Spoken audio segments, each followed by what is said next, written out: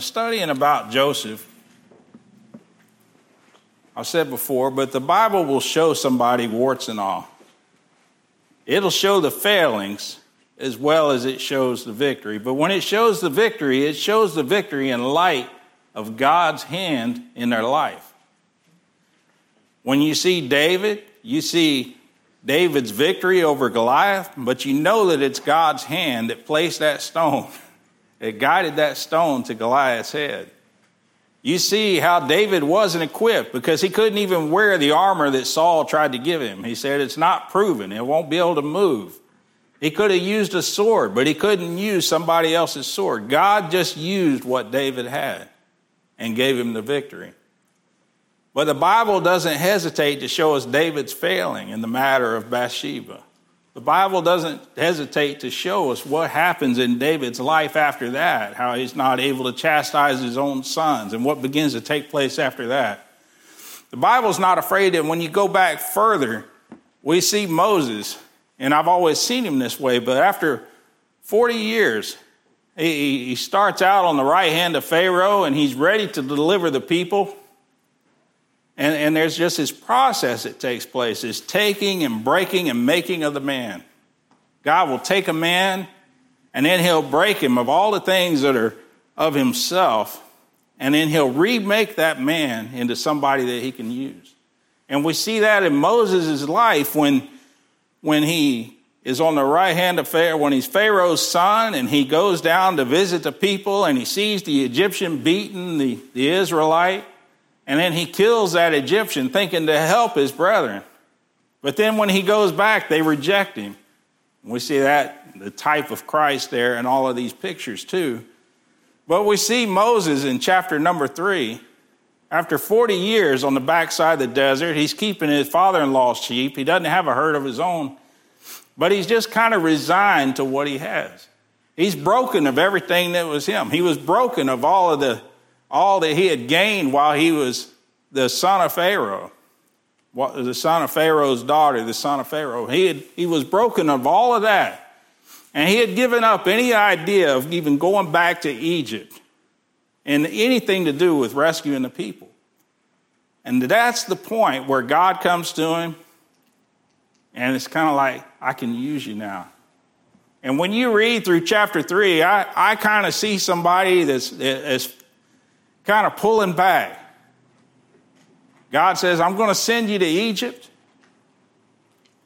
and I want you to tell Pharaoh to set my people free. And Moses begins to pull back, and he says, well, there's this. I'm not well spoken. He said, I'll send Aaron. He said, what will I tell him? And God gives him some signs and miracles to show. And God begins to remake Moses into somebody that doesn't rely on himself, but relies on God. But he doesn't fail to show Moses' failings, warts and all. And we see Moses getting angry with the Israelites because time after time, when they said, we're hungry, we thirst, you brought us out of here to kill us. And he gets angry.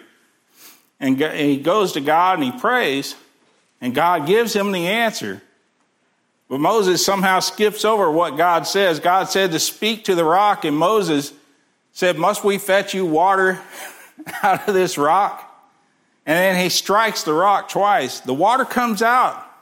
God fulfills a miracle, but he didn't do what God had said. God punished him. So the Bible will show warts and all.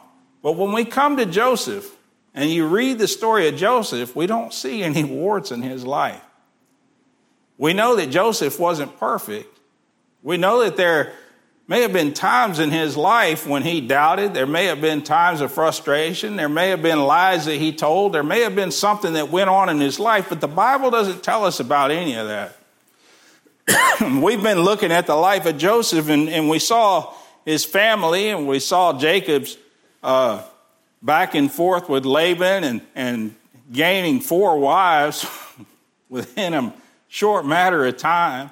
We see the conflict between the kids there. We see what his older brothers did in killing the men of the city and tricking them. And we just see that kind of conflict that goes on. And in all of this, Joseph, he kind of maintains his integrity. And there's some preachers that'll say, well, he just had a lot of pride when he went, and he goes to his brothers and he's telling them he's going to rule over them. I just don't go along with that camp. I don't go along with that school because I think Joseph in his heart, I think he was naive. There's some things that you learned and I'm talking like this is just a Bible study now. I think Joseph was a little naive. I don't think he was really being prideful. I don't think he was saying, I'm going to be ruling over you guys one day, But Joseph has been lifted up by his dad. There's going to be a lack of understanding about what his brothers are actually seeing about him. And I think he was just a little naive when he went to him and said, I had another dream. I think he was just trying to tell him about a dream. I think God was telling him, that's right, this is going to happen. And when they said, well, we're not going to have you to rule over us, and there we see another type of Christ. We see him rejected by his brothers and going away. And we see this through his life. And we see more of his purity in chapter number 39 when he's sold to Potiphar and he's over his household and he begins to, there's things that he learns throughout all of these circumstances that take place.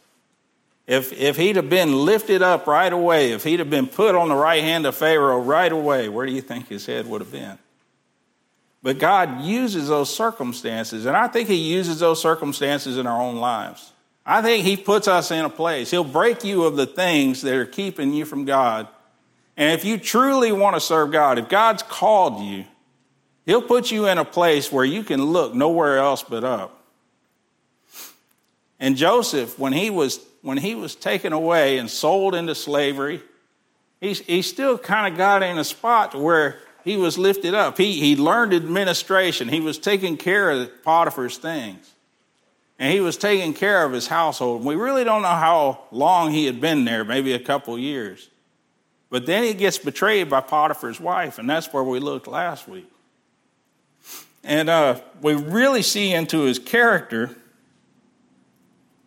in chapter 39, verse number 9. Because Potiphar's wife, this has been going on for a while. She's been making eyes at him, whatever. But it comes to a point where she puts him in a spot where he has to make a decision. Whatever the temptation was, he fled from it. He fled from it because he wasn't going to do what she wanted him to do. So in verse number 9, this is very telling. It says, there is none greater in this house than I, neither hath he kept back anything from me but thee, because thou art his wife. So the first reason that he gives is justice. This is just plain wrong. Your husband has put me in charge of everything. The only thing he's kept back from me is you. And he didn't want to do that against Potiphar. He had a sense of justice. He had a sense of right and wrong. He wasn't about to do that. He wasn't going to gratify himself and violate the trust that had been placed into him. And then he gives the second reason. And this is the best one. And I was thinking about Joseph, and I was thinking about the things that he was going through, and I was thinking about how we don't see his flaws. The only flaw we kind of see is when later in life he puts his brothers in jail, and he kind of puts them through misery for a long time by sending them back and putting the cup into the bag. You know the story, hopefully. But he puts the cup into the bag. He sets them up for trouble. He could have just had them executed. I think he could have just seen them and said, kill them. Be done with it. You guys put me through all of this. He could have done that. But we also see a conviction in his heart, and just when he just reveals everything to them. And it's in tears. He has love for his brothers in spite of what they did for him. So we see this path that Joseph takes. I don't think it was necessary to show the bad things in Joseph's life. I think the Bible was showing us the path we can take to get through those rough times. And I say all of that because the second one is the most important here in chapter number 39, verse number 7. Is it verse number 9? He said, how then And he's talking to Potiphar's wife, how then can I do this great wickedness and sin, not against Potiphar, but against God? That's what needs to regulate our lives. In anything that we do, there's character. As I've grown older in my life and I've looked back, I said, there are some low character moments in my life when I look back. There are some times when I've made wrong decisions based on the wrong motive. And I know that hadn't happened to anybody else in here. I understand that. But in my own life, I've looked back and I said, I've reached a point where I could go here or I could go here, and I went here. Instead of running away, I ran to it. So it's not necessary to show us anything where Joseph, warts and all, but God shows us how Joseph was faithful to follow God through all of this. That's what got him through it. He has no idea what God had in store for him. By the time he's sold off into slavery, it's like, well, that must not have been the meaning of those dreams. So much for those dreams. I don't think he was plotting. I don't think he was saying, I'm going to be lifted up. I'm going to be the head of Potiphar's house. I think Potiphar told him to take care of something over here, and he took care of it to the best of his ability, where the other one shirked it, and he just took care of it. And Potiphar, go ahead and have him take care of this too. And by the time it's done, he's taking care of the whole household, simply because he's following those two things. Justice, doing the right thing. He's got the character not to go against Potiphar. And most of all, he has a fear and a reverence of God. That's one of the things that we seem to miss a lot these days, is a fear and a reverence of God. There's a lot of irreverence toward God. And as a matter of fact, they get lifted up, an irreverent comedy or something like that, somewhere where they make jokes about God. But as Christians, it ought not be so.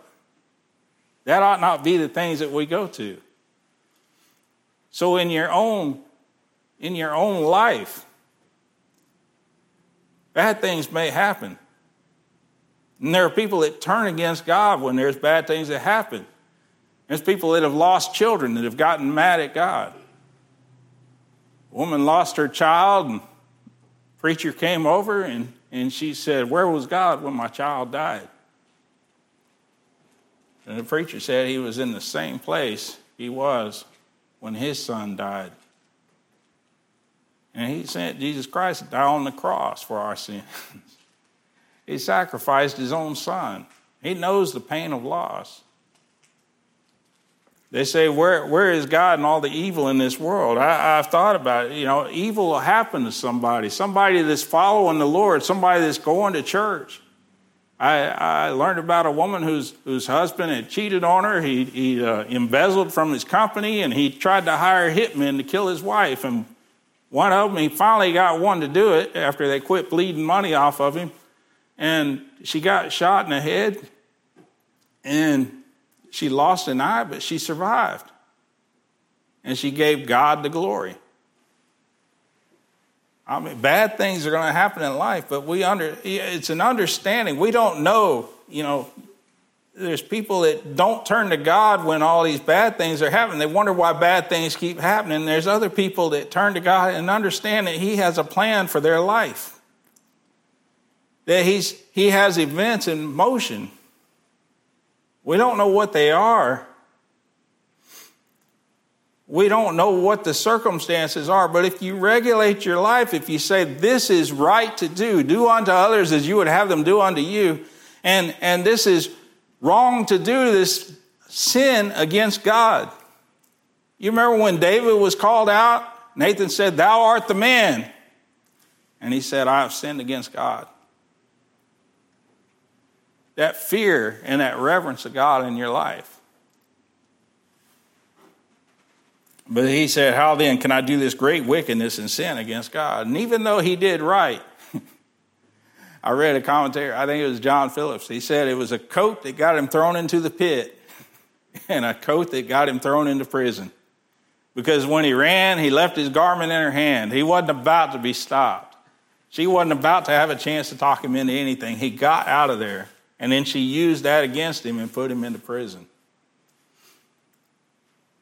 Now, I'm getting a little bit ahead, but you realize when he's standing there in front of Pharaoh.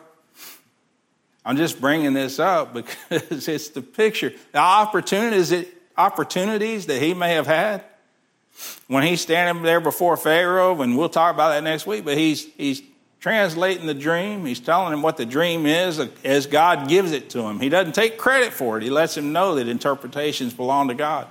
But he gives him the interpretation of the dream. And Pharaoh instantly, within the hour, he goes from being a prisoner to being on the right hand of Pharaoh. And can you imagine at that moment when he got promoted that Potiphar, he was the head of the guard, was probably standing right there. He paints the picture. Potiphar goes home. Yeah. Well, what's up? You remember Joseph? You remember that slave we had, whatever his name was in Egypt? But you remember that slave we had that had molested you? Oh, yeah, I remember him. He's still in prison, right? No, he's my boss. I mean, the opportunities that Joseph had, but he had the justice and he was following God. Now he gets thrown into the prison house. And while he was there, verse 21, he'd been wrongly accused. He's rejected by man. He's put away by man. And man lied against him and put him into prison. But, verse 21, but the Lord was with Joseph and showed him mercy. So many people can look at the Bible. They see a book of stories. They see a book of rules. They see different things. Some see it as a book of oppression. But to me, the Bible is the Word of God. The Bible is our link to God. It's what shows us how God operates. It's understanding that. It says, while he was in that prison, the Lord was with him. But the Lord was with Joseph and showed him mercy and gave him favor in the sight of the keeper of the prison. It didn't say Joseph worked his way up. It wasn't under his own power, but it was trusting the Lord. It was doing what was right. The keeper of the prison, maybe he was trying to figure out some accounting one day or something, and Joseph was standing there, and he said, well, if you carry the one over. Oh, you're good at the math? I don't know. Maybe he just saw how well he took care of the floor when he was sweeping. Maybe he saw how good the laundry was taken care of. But whatever it was, God moved on the jailer's heart. And he began to promote him and promote him. At his prison, there's things that happen to us in our lives that can put us into our own little prison. And there's prisons of oppression. There's things that may have happened in your life that somebody may have done to you. It throws you into that prison of oppression. Y'all follow me on this? That's probably a question it's a question I hate to ask, but sometimes I just want to pause a minute and did I lose you down the road? Because there are times we can put ourselves into our own prison of oppression. It can bind us up. It can hold us back. It can keep us from looking toward God. It can keep us bound up down in the dark. But it's that eye on the Lord that pulls you through it. That's that lesson I was talking about. There's this thread all the way through Joseph's life. He's unjustly accused. He's unjustly cast away. Or there's something that happened that wasn't fair to him. And he's sold into slavery. But God's still with him in that. He's bound and put into prison, but God is still with him through that. And then he's promoted onto the right hand of Pharaoh, and God is with him through that. But it's not where he was, it's who he was following.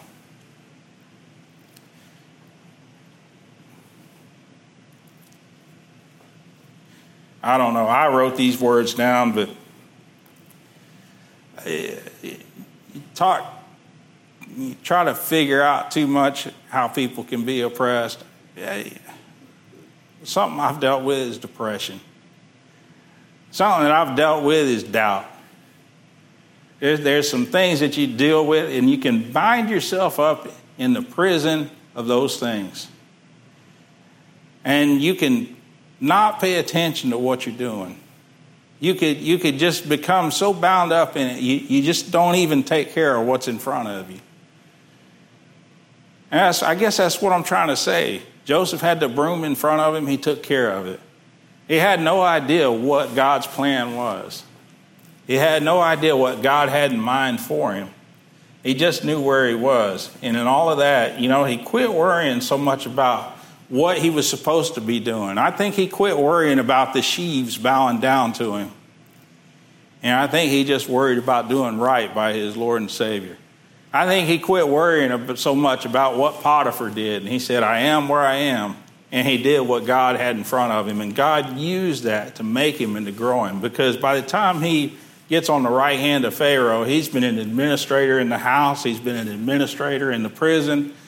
And he's helped his father with administration. All these things have led him up to where God could use him, the making of the man.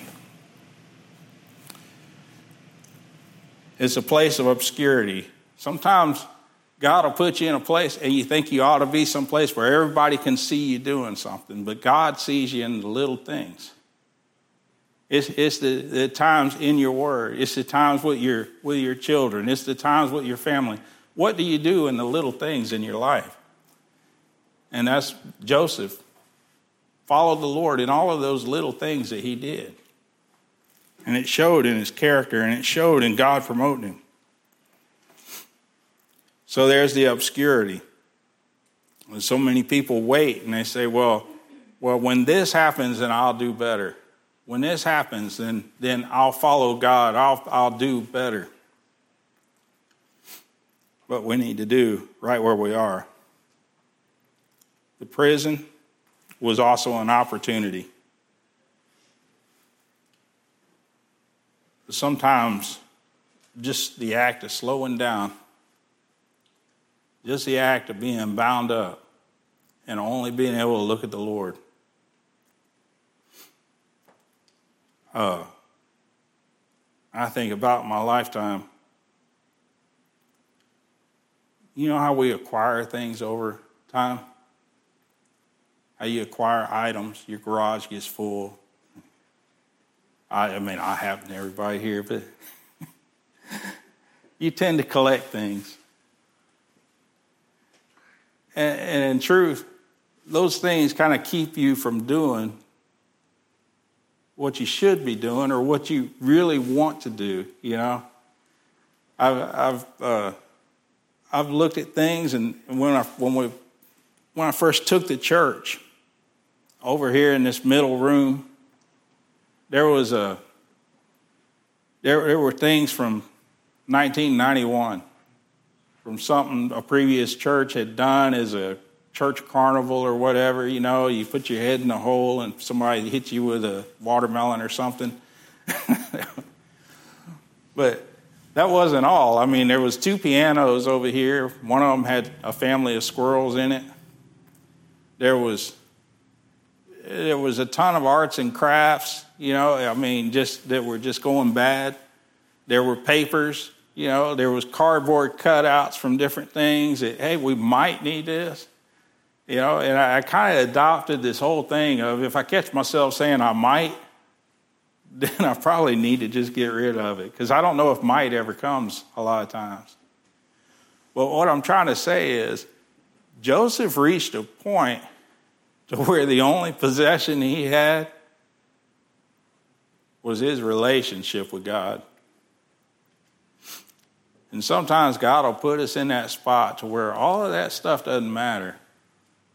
And all of this stuff in our lives that we may be putting up there, we may be getting into soccer. I don't know. Maybe getting into soccer. Maybe getting in whatever. I don't know. But you catch yourself so busy. It's like, well, I'll spend time with the Lord when I got more time, or I'll do this when I have more time. And God puts you in that spot where all you can do is look at Him, and you just realize how unnecessary everything else is. And it's an opportunity to just realize God's presence and how satisfying that is. Just being in the presence of God. It was an opportunity to know God's providence. Because it's not the plan that Joseph would have made for his life. I mean, really, if we were to draw the plan out, we would say, well, God, if this is what you want to do, if God asks you, right? He never does. But if he asked me, it's like, well, I would learn a lot from my father Jacob, and we would go to Egypt, and Pharaoh would offer me to help him, and I would say, yeah, I'll help you with this.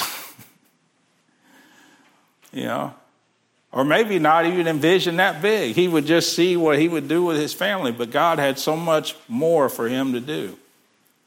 We get caught up so much with the things around us. I told my kids, I said, these things, when I walk by them, they say, hey, this is a hobby you wanted to do. Hey, remember when you were going to fix me? Hey, remember when you were going to learn this? When you're going, yeah, I might get to that one day. And these things, they grab at you. But when they're all taken away, you realize none of them mattered. That presence with God and seeing God's providence in your life. You might not have planned on losing a job. You wouldn't have picked it that way. But by the time you come through the other side, it's like, man, God really did work. I told Dee Dee this morning, I'd been looking through it. There was a time when I'd lost a job with one company doing the water treatment and delivering the bottles, and I'd lost that job. But because I lost that, the timing was so perfect. Had I not lost it, I wouldn't have applied for this other one, but I ended up getting a way better job than I had here, And you just see God's hand in that, God's providence. You also see God's purposes. Joseph realized that the purpose wasn't to punish him. The purpose wasn't to imprison him or God's purpose. God had a greater purpose, and that purpose is covered over here. He says, whereas you meant it for evil, God meant it for good, that I could save much people alive. Joseph wasn't only there for his family. Joseph was there for all of Egypt, not just all of Egypt, but for all of the world at that time. Because God had put him through that, God put him in a place where he was able to help many people instead of not only his family. You see God's purposes, but you also see God's power in the way God preserved him through all of those things that happened. Under oppression, I miss this, but Satan will whisper into your mind in those oppression moments, you aren't cut out for this. This isn't for you. He'll beat you up. He'll tell you this isn't where you're supposed to be, or you've made a wrong decision here. Look what you're doing. And he'll whisper to you. But where's your faith? Is it in the Lord, or are you listening to those voices?